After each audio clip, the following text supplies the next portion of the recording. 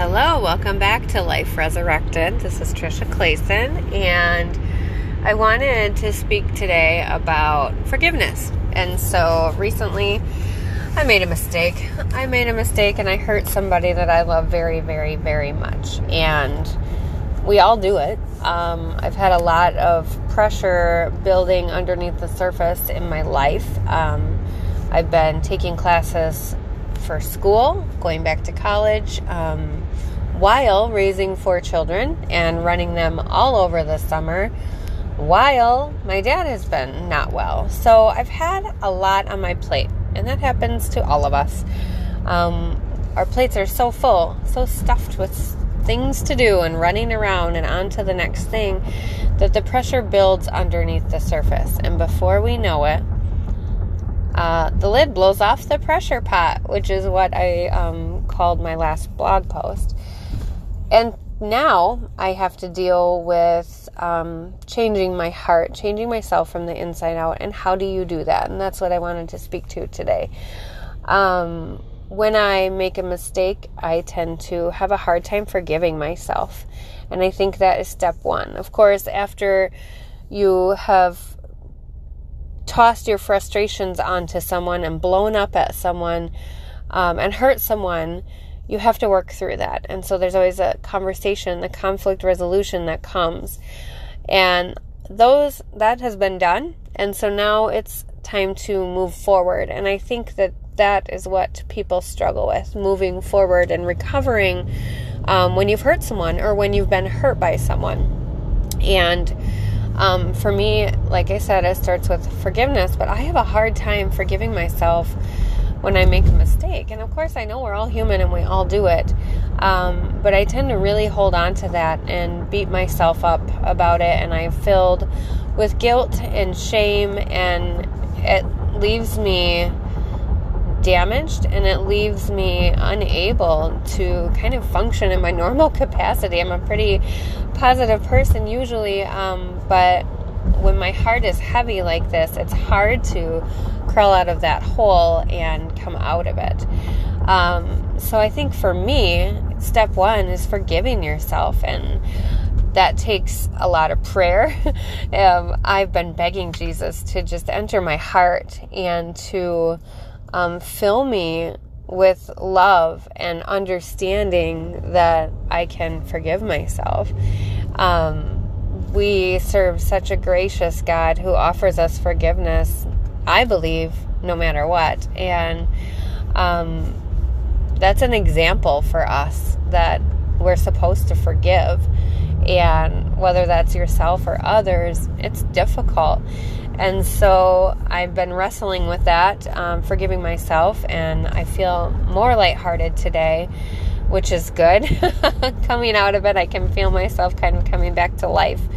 But also when you're on the receiving end, it is so hard to forgive, because oftentimes when we get hurt in our relationships, whether it be your children or your parents, your friends or your partner, whoever it is, the outcome is the same. And that can bring up a lot of feelings from the past. And it can be very, very painful when you lash out at someone and you hurt them. And so finding that forgiveness together, I think, is key. And then you have to connect.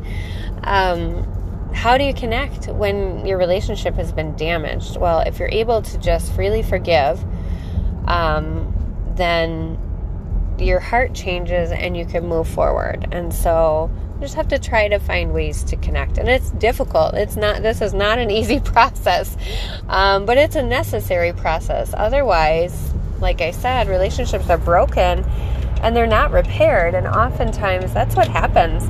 And you feel like maybe you've gotten through it, but if you don't take all the steps, then it festers in you and it causes resentment in your heart. And you look at that person differently from that moment forward if you don't forgive and reconcile and connect. So that's what I am working on currently, and changing my heart from the inside out so that it doesn't happen again, because I don't want to treat the people I love that way. I don't want lashing out and just being harsh to be my go-to attitude when it kind of hits the fan, or when I'm angry, or when I'm frustrated or hurt, or whatever the underlying feeling is that causes that anger. I don't want that to be my go-to. I want to be slow to anger. I want to have some self-control, lots of self-control. I want to be kind and gentle. And I think of all those fruits of the Spirit that God calls us to be, and how often I can see those things in myself and often I can't. And so that's true for everyone. That's life as human beings. But it's not a place we can stay. We have to learn from our mistakes, move forward. And I feel that same kind of way about our sins, I believe that God offers us that free forgiveness, and that is not a call to just keep sinning. It's the parallel that because I love someone so much, I don't want to treat them that way. And I love Jesus so much that I don't want to keep sinning and,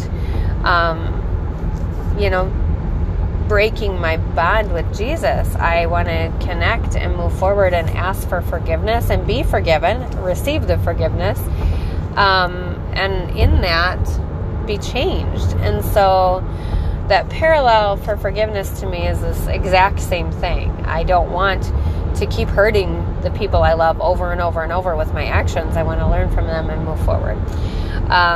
Again, not an easy task, but it's not impossible either. And you have to give yourself some grace and show the people you love who you are. Own your mistakes. That, I think, is huge too. It's hard to say, hey, I messed up and here is why. And sometimes we don't even know why, which can be confusing. But in that instance, you just have to keep combing through it and try to figure it out, because change can't happen until you know the why. And for a while, I wasn't sure why I lashed out. It was like what happened, the comment that was handed to me was a joke, and I just didn't take it well. And I had no idea why until I started really talking it through and thinking it through and going over it in my head.